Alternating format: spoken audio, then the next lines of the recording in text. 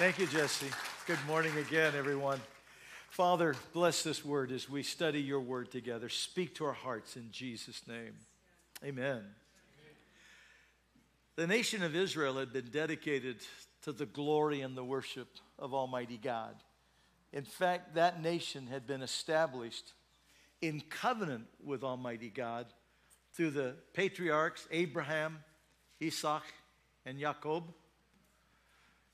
And that covenant was renewed through Moses at Mount Sinai when he received the Ten Commandments, and then when they built the tabernacle to worship Almighty God. The covenant was again renewed with Joshua after they had entered the land of promise and they had secured the promised land.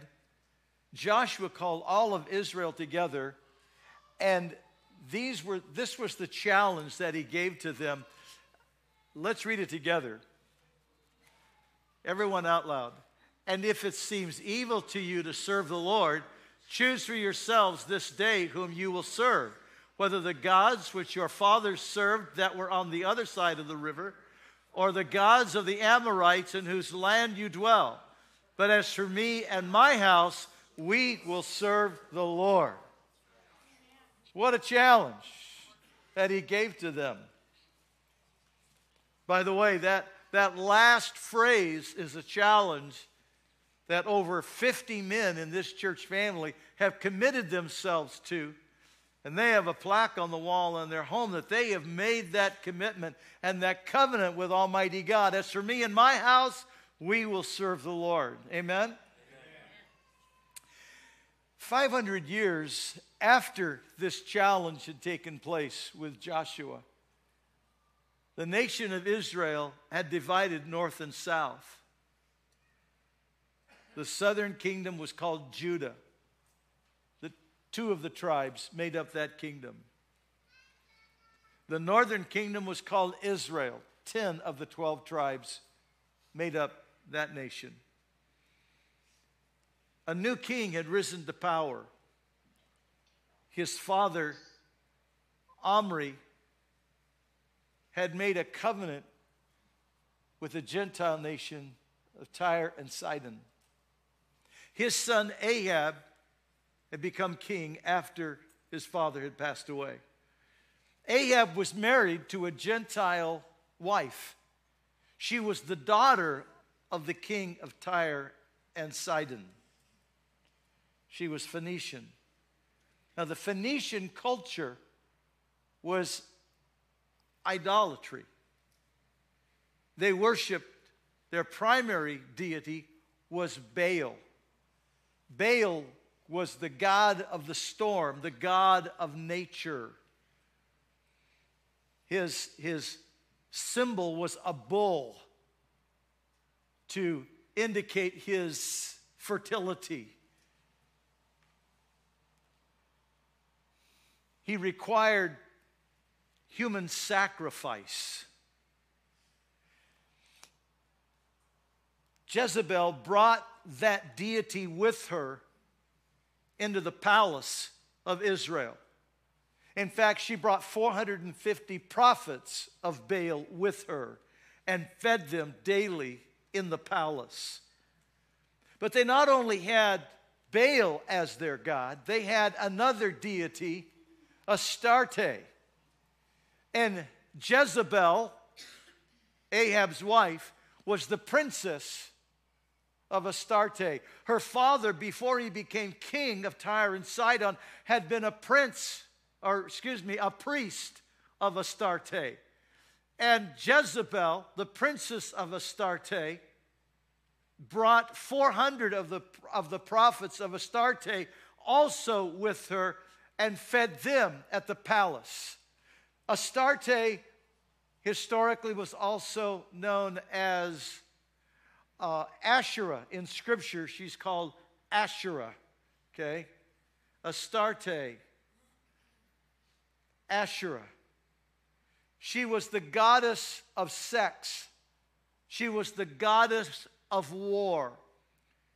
Her worship was very immoral, very sensuous.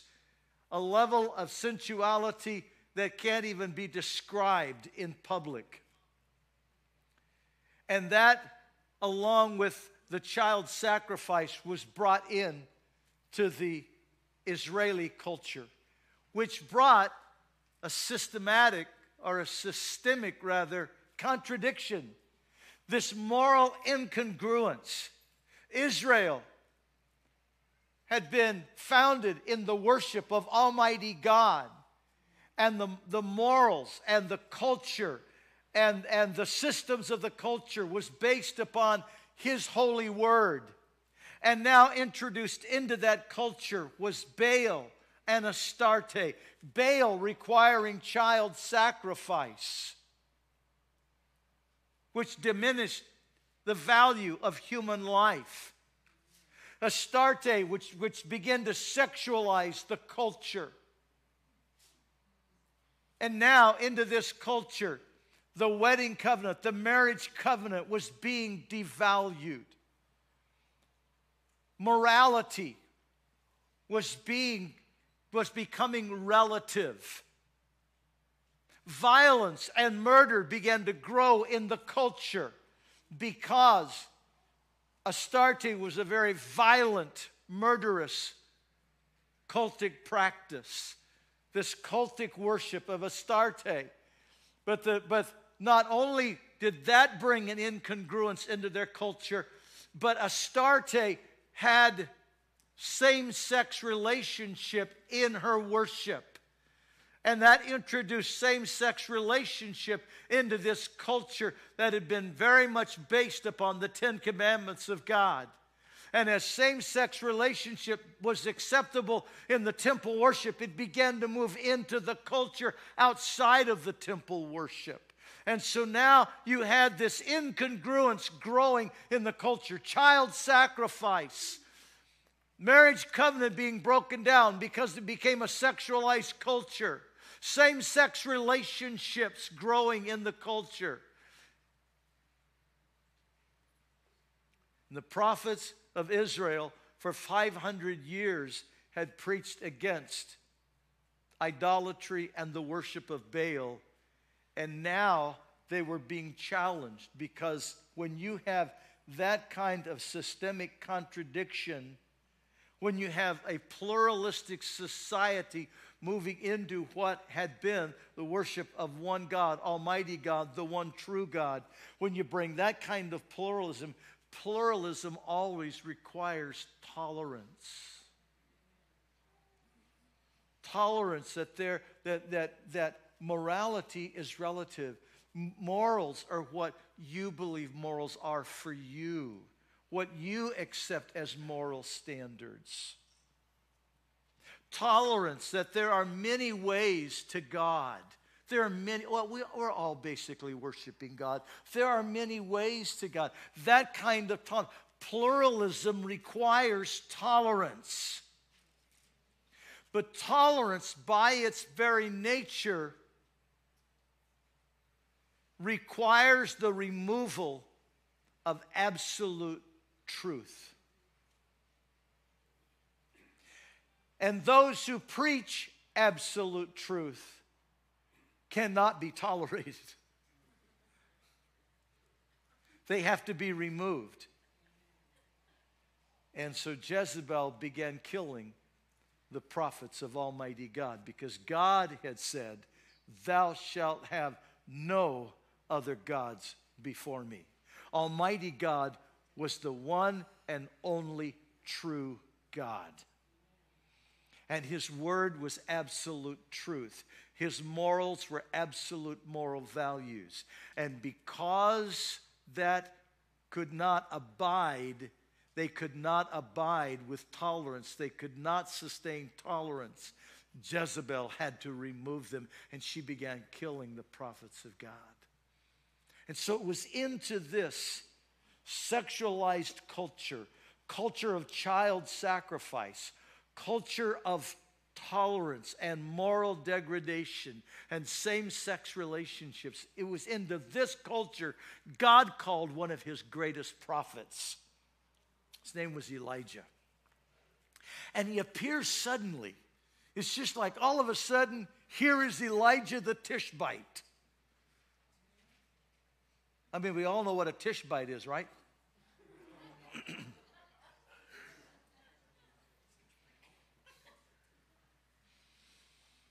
Into that scene he comes. And as he steps into the scene, he confronts King Ahab. Look at what he says. These were his first words. These are the first words recorded by Elisha as he confronts the king. As the Lord God of Israel lives, before whom I stand, there shall not be dew or rain these years except by my word. And for the next 3.5 years, there is no rain. There is no dew. Wow. This is the man of God. He's talked about in the New Testament when James talks about prayer and the power of prayer. He uses Elisha as the example. He prayed and it did not rain for 3.5 years. He prayed again and the rain came. Wow, that's the kind of man of God you want on the scene, right? That kind of man of God that knows how to pray. After 3.5 years, he confronts Ahab again. By the way, during those 3.5 years, King Ahab and Jezebel kept trying to find Elijah. They couldn't find him. Every time they thought they had him, God would hide him. That's kind of cool. God would hide him, protect him. Finally, Ahab and Elijah encounter one another again. And here was Ahab's, excuse me, this was Ahab's words. As soon as they meet, Ahab says, "Is that you, O troubler of Israel? You're the one that's causing all this problems for us?" I'm sorry, I got to say this. I can't help it. I can't hold it back. Just kind of like our culture is saying to all the Christians, "Are you the ones that's causing all this trouble?" Here was the prophet's answer. "I've not troubled Israel, but you and your father's house have, in that you have forsaken the commandments of the Lord and have followed the Baals." I'm not the one causing the trouble. I'm the proclaimer of truth. You shall know the truth, and the truth shall make you free. But you see, pluralism can't handle that. Pluralism cannot handle an absolute truth. And so pluralism always takes a culture into bondage. Now you hear me, pluralism always takes a culture into bondage because pluralism has its origin in hell. It is spawned in the heart of Lucifer. It is his tool to silence truth. Pluralism is Satan's tool to silence truth because pluralism demands tolerance.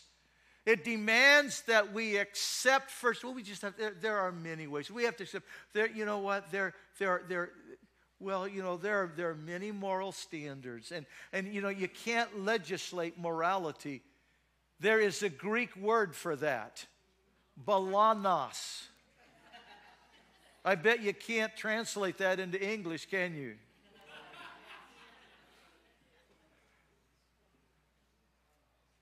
What do you mean you can't legislate? All legislation is morality. The question is, whose morality? A pluralistic morality that is relative and anything goes, whatever is good to you, whatever is moral to you? Or are we going to talk about true morality that comes from the one true living God who is altogether righteous, altogether holy, altogether true? His morality that brings light. Pluralism always brings darkness. And it cannot abide absolute truth because truth brings light and the world loves darkness because its deeds are dark, but it hates light. And so it has to remove the messengers of truth, because the messengers of truth bring light and shine light. And the light was shining on Jezebel's darkness, and she couldn't stand it, so she had to kill the prophets. And right into the midst of that, God brings Elijah. And after this encounter with Ahab, he says to him, I want you to gather all the prophets of Baal, all the prophets of Astarte. I want you to gather all of Israel, and you and all of them meet me at Mount Carmel. Mount Carmel, if you were looking at a map, if this was a map of Israel right here, and here right in the middle is Jerusalem, and over here is the Mediterranean coast, and right up here in that northwest corner on the Mediterranean coast is this precipice called Mount Carmel. It overlooks the city, the port city we know today as Haifa. And that precipice, Mount Carmel, is where he called all the prophets of Baal. And what is funny is over here on the eastern, you've got a mountain range right here, and that's where Samaria, the palace, was at, 26 miles. And so they had to come 26 miles to that. They gathered there. And as all of Israel, all of the 10 tribes, the prophets of Baal, the prophets of Astarte gathered, King Ahab was there. Doesn't tell us if Jezebel was there. If she was grinding her teeth.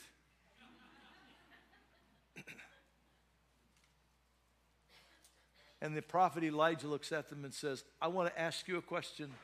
How long are you going to falter between two opinions? If the Lord be God, serve him. If Baal be God, then serve him. Silence. Silence.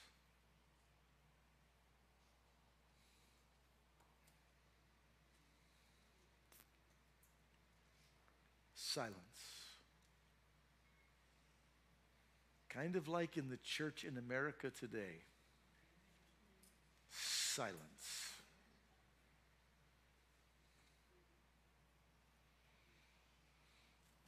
So Elijah says, tell you what, here's how we're going to do this. I'm going to have your prophets of Baal offer their sacrifice to their God. I'll offer my sacrifice to my God. No one put fire on the sacrifice. The God who answers by fire and lights the sacrifice and consumes their sacrifice, let him be the true and the living God. And all the people went, good call. Good call. I like that. My translation, okay? Good call. Good call. All right. And so he turns to the prophets of Baal and Astarte and said, you go first. You go first. So they built their altar to their god Baal. And as they built their altar to their god Baal, they began doing their chants and all of their stuff that they offered to their god Baal. And by noontime, nothing had happened. And so Elijah stepped forward again and says, wow, maybe he's probably taking a nap. Maybe you need to sing louder. Or maybe he's on a journey. I like this one best. And this is what it says in the Hebrew. Maybe he's on the toilet.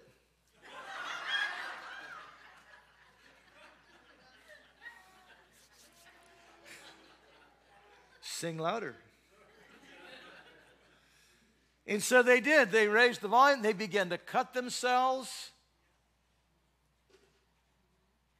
See, that's one of the things that grieves me today, deeper than I can tell you, is the amount of young women and young men today that are so tortured by the level of darkness in our culture that they're cutting themselves. The beautiful thing is when they meet the true and the living God, they not only get their cuts healed, they get their heart healed.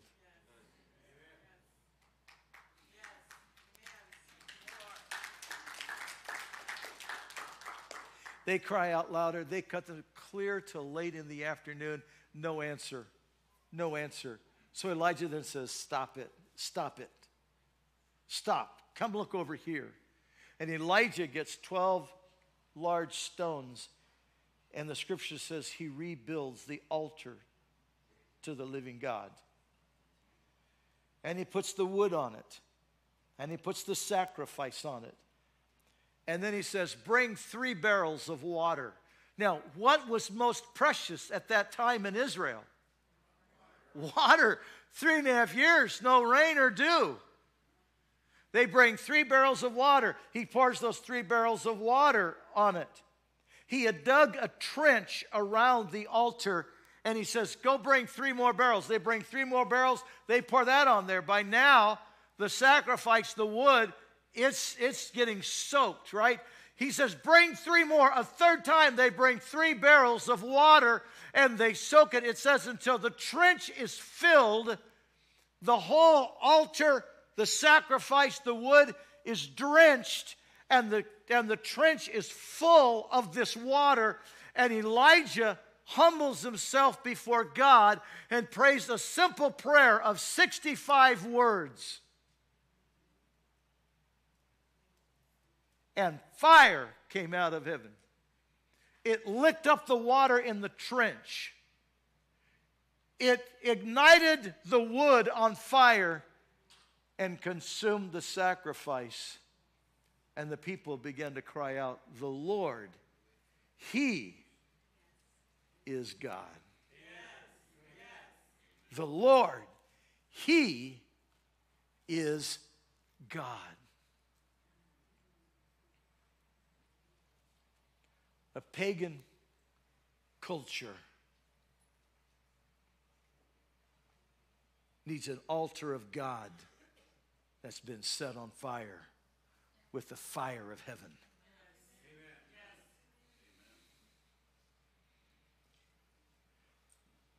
In 1962, the American culture, and you've heard me, I've showed it to you many times. America was founded as a Christian nation. Not a religious nation, a Christian nation. We were literally established in covenant with Almighty God.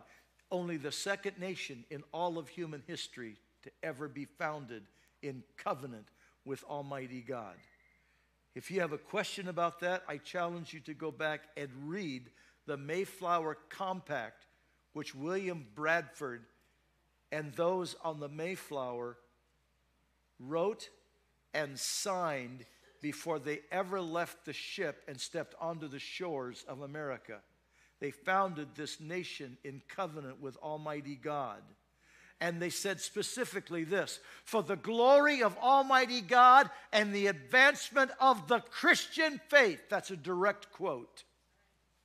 This was founded as a Christian nation.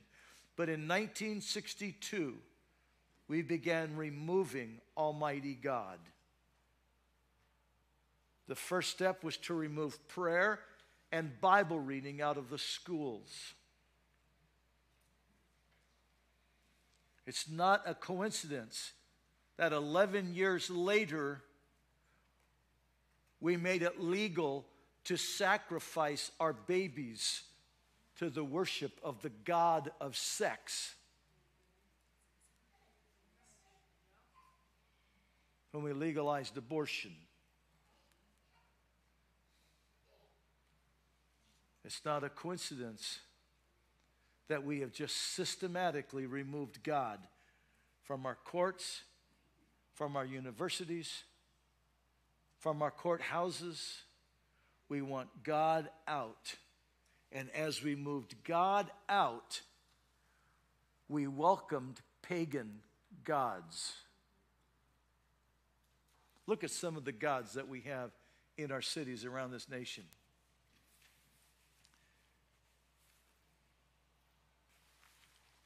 This was in New York City a few years ago.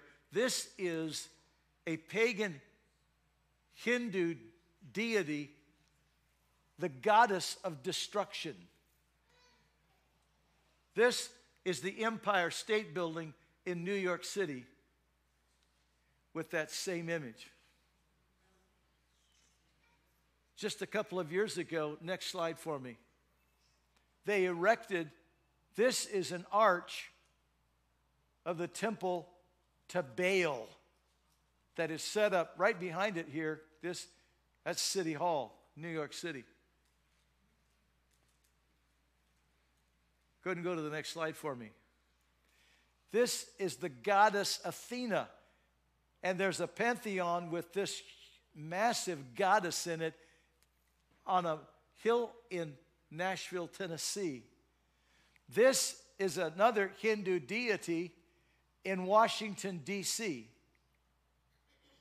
We removed God, and we don't want the Ten Commandments anywhere. We don't want God anywhere in the public arena. But we now have cities in the United States of America that has Sharia law as well as our United States Constitution. Dearborn, Michigan is one of them, where we are beginning to embrace Islam and the God Allah. Are you kidding me? And I've had people say, well, Christians and Muslims, we worship the same God. Oh, no, we do not. The Muslim religion, while they acknowledge that Jesus Christ was a man and he lived, they do not acknowledge that he was deity. They do not acknowledge that he was crucified. They do not acknowledge that he rose from the dead. They do not acknowledge that Isaac, the son of Abraham and Jacob, that they are the rightful heirs to God's word that gave us the Old Testament. But rather it's through Ishmael. Folks, no, we are not the same. Not even close. If we were the same, would you explain to me why in the Quran it says that they are to murder Christians and Jews who will not convert to Islam? If we're the same, we're not the same.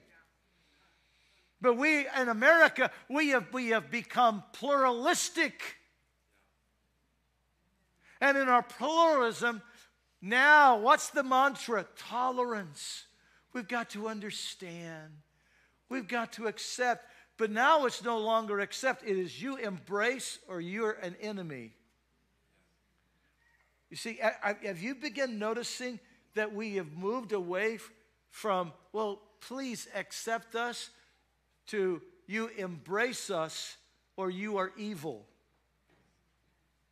And we will silence you.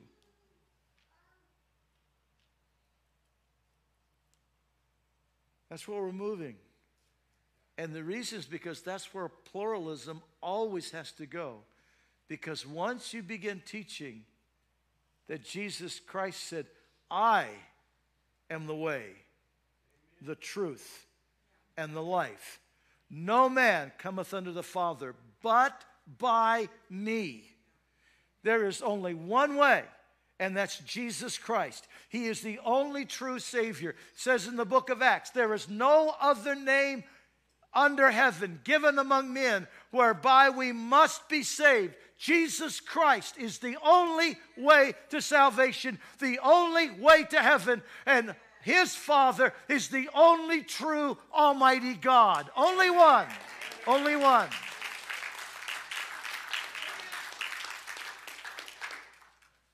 But as we have moved pagan, we now have to remove the messengers of truth.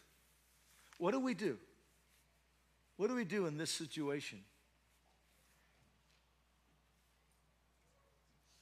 This connects directly with what we have been talking about since January. Learning to live from the inside out. And as we spent those times learning to live from the inside out, now we've got to learn how to live through the dynamic of Holy Spirit that lives within us. We've got to learn how to live Spirit-filled. Amen? We've got to learn how to live Spirit-filled. Live a Spirit-filled life. Because everything in our culture is going to pressure you to go the other direction. To live by your feelings. To live by your emotions. Folks, listen, let me show you how far this goes Pluralism requires tolerance. And so now they want us to believe that it is true that someone can be biologically male, but because of the way they feel inside, they're really female. Can you see the systemic contradiction there? Can you see the incongruence? But they want us to begin teaching that as a truth, as an absolute truth. You can't have it both ways. Folks, there is a truth. You can't have it as a truth that you, no, you're not supposed to take human life. But unless, of course, it is human life in the womb, and then you can take that life clear up till the day of birth. And it's not murder. Because after all, that's not human life. It has a heartbeat. It breathes. Everything about it is human life. But because it's still in the womb, it's not murder. Can you see the incongruence there? And can anyone see the parallel between Baal and Astarte and our American culture right now? Can you see the parallel? Can you see it? Okay, now watch. So it takes then exactly the same thing. If we're going to see America turn, it takes the same thing. There's got to be some men and women of God who will become messengers of truth that will say, it doesn't matter what the culture says, I know the truth. I know God's Word, and I know what God's Word says, and I'm going to live by God's Word. I'm going to teach God's Word. I'm going to preach God's Word. No matter what culture says, I'm going to teach and preach the Word of the living God. But more than that, listen closely. We've got to rebuild the altar of Almighty God. The first step in doing that is you got to challenge your own heart. Elijah didn't start with rebuilding the altar of God. He started with challenging the hearts of those that had turned away from God. You got to choose. You can't keep walking the fence. You got to choose. If the Lord be God, serve him. If Baal be God, serve him. So let's put it to the test.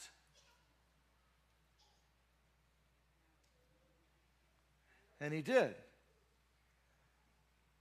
And each and every one of us, I want to tell you from today on, from this day, right now, 2020, June 14th, 2020, you are going to be held accountable to Almighty God. Who will you serve? You can't keep straddling the fence.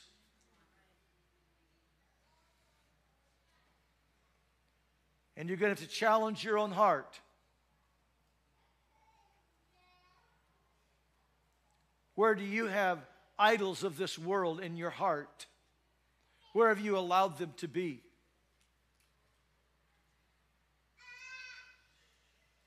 Where have you allowed Baal and Astarte in your own heart?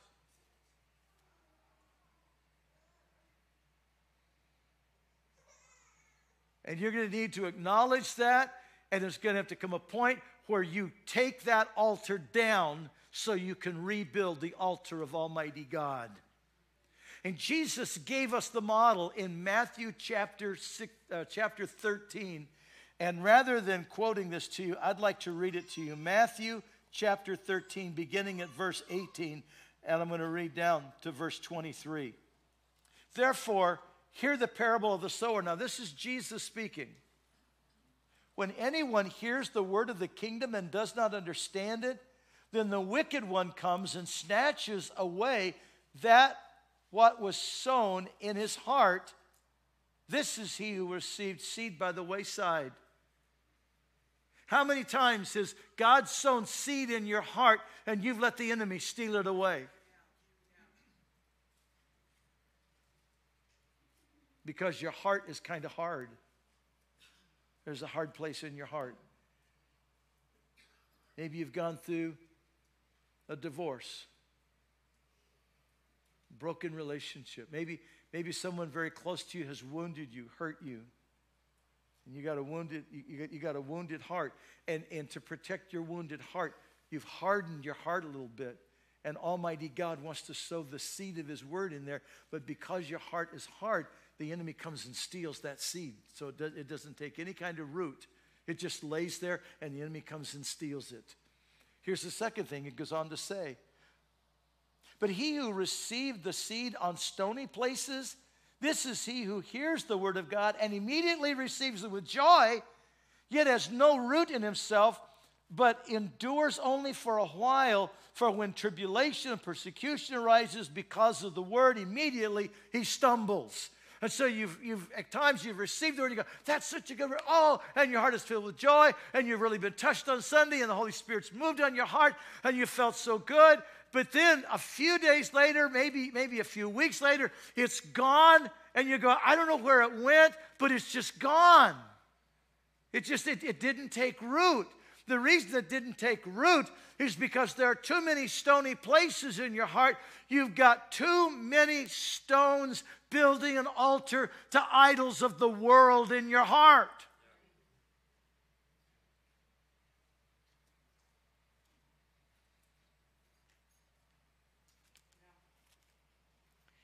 You won't accept God's standard of morality.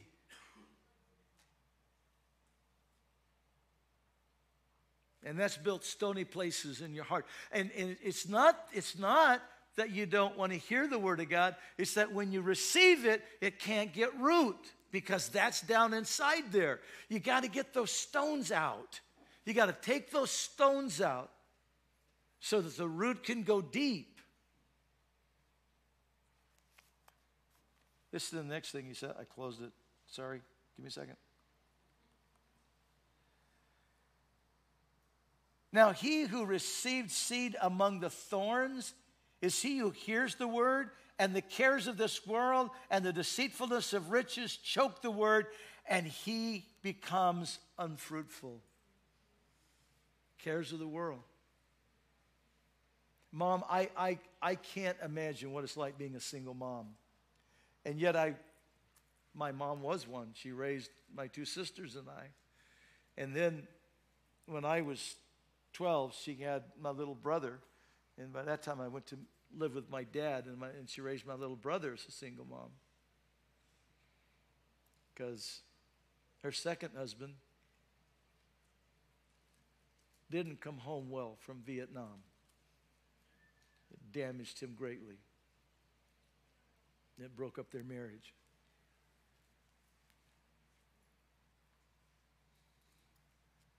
Being a single mom is the most challenging thing on this earth. And it can consume you. You got to work, you got to take care of the house, you got to take care of the kids. I mean, it just goes on and on and on. But there's got to be space in your heart where you don't let the cares of this world choke out the Word of God. There's got to be space in your heart. You don't let the cares of this world choke out your heart. Can I talk to the men for just a moment? Sir, the more toys you have, the more difficult it is to serve the Lord. Because every one of those toys demands time and attention. I didn't say it was a sin to have toys. I just said you got to realize the more toys you have, the more it takes your attention away from God. Because it all requires it. It all requires time and attention. Don't let the cares of this world get so great it's choking out the Word of God. So here's where we are. We're making the choice. I am no longer going to be divided. I'm not going to have a duplicity of heart. This is what James said. But let him ask in faith, nothing wavering. For he that wavereth is like the wave of the sea, driven by the wind and tossed. Let not that man think he should receive anything of the Lord. A double-minded man is unstable in all his ways. Double-minded, double-souled, duplicity of heart. I've got my foot in the world. I've got my foot in Christianity. And, well, yeah, I love Jesus. Well, you're just 50-50. Maybe you're a little bit more. Maybe you're 75-25. Almighty God doesn't want a part-time disciple. He wants a full-time disciple, 100% committed to Him. If the Lord be God, serve Him. Amen. And to do that, I got to break up the hard ground. I got to get the stones out of my heart. I got to get the weeds out of my heart. So I've got a heart that the Word of God can go in and go deep so I can grow and mature as a child of the living God. Amen? Oh, once I've done that, then I got to rebuild the altar of God in my life. I got to build an altar to Almighty God. And once I've built that altar to Almighty God, and by the way, you don't build your own kind of altar. You build the altar the way God said you build the altar. I've heard people say, well, I worship God in my own way. How's that working? Probably not very good, because Almighty God has specifically in His Word told us how we worship Him. He is very choosy. And so you build that altar according to God's design, and then you put the right sacrifice on it. What is the acceptable sacrifice? Romans chapter 12, verses 1 and 2 tells us, I beseech you, therefore, brethren, by the mercies of God, that you present your bodies a living sacrifice, holy and acceptable unto Him, which is your reasonable service. The only acceptable sacrifice to God is ourself. We put ourselves on the altar. Jesus said it this way in Matthew chapter 16. He said, if any man would be my disciple, let him take up his cross and come follow me. For whoever would save his life will lose it. But whoever would lose his life for my sake will find it. Luke said it this way when he recorded. He said, let him take up his cross daily. And so here's how it works. So Jesus, I acknowledge you're God, and I'm going to serve you 100%. And so Lord, help me get all these stones out. Help me get these weeds out. Lord, and so I humble myself to you. I authentically humble myself to you, and I admit to you, I'm exactly what you say I am. I'm lukewarm. I'm only 50% committed. I'm only 75% committed. You're right, Lord. You're right. But I want to be 100% for you. And so I put myself on the altar. And putting myself on the altar, I say, will you consume me with the fire of the Holy Spirit? And you stay there until He does. And I want to tell you, a 2-minute prayer won't do it. 5-minute prayer won't do it. It's amazing to me how the church has forgotten how to pray. And we call people to the altar to pray, and they're there about 2 minutes and they're gone. We've forgotten how to wait in His presence until the fire falls. I want to remind you, the disciples, 10 days waiting on God. We wait on the Lord until the fire falls in our heart. And why does He take so long? Because He's waiting for you to just really, really surrender. He's waiting for your will to melt. He's waiting for you to get focused on Him. He's waiting on you. And as you become more and more focused on Him, more and more the Holy Spirit will come upon you. And the fire of His Spirit will consume you and consume your being. And turn your heart on fire for Almighty God. The more you're on fire for God, the less you'll love the world and the things of the world.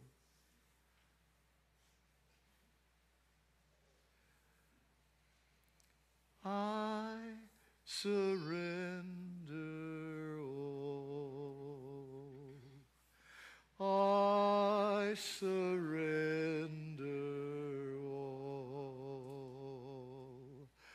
all to Thee, my my blessed Savior, I surrender all. I surrender all. I surrender all to Thee, my blessed Savior, I surrender all.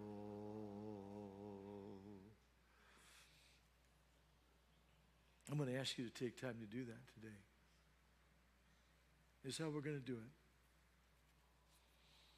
This is how we're going to wrap up this message. I'm going to ask you in just a few moments to come by the side aisle. I'm going to have Pastor Reagan standing over here, Pastor Jesse standing over here. They're going to have communion. We have the bread in a cup. We have the juice in a cup. Just pick up. They're together. Just pick up both cups. I ask you to fill this altar. Go back to your chair. If you possibly can, I'm going to ask you to kneel. And when you spend a season talking to God about surrender,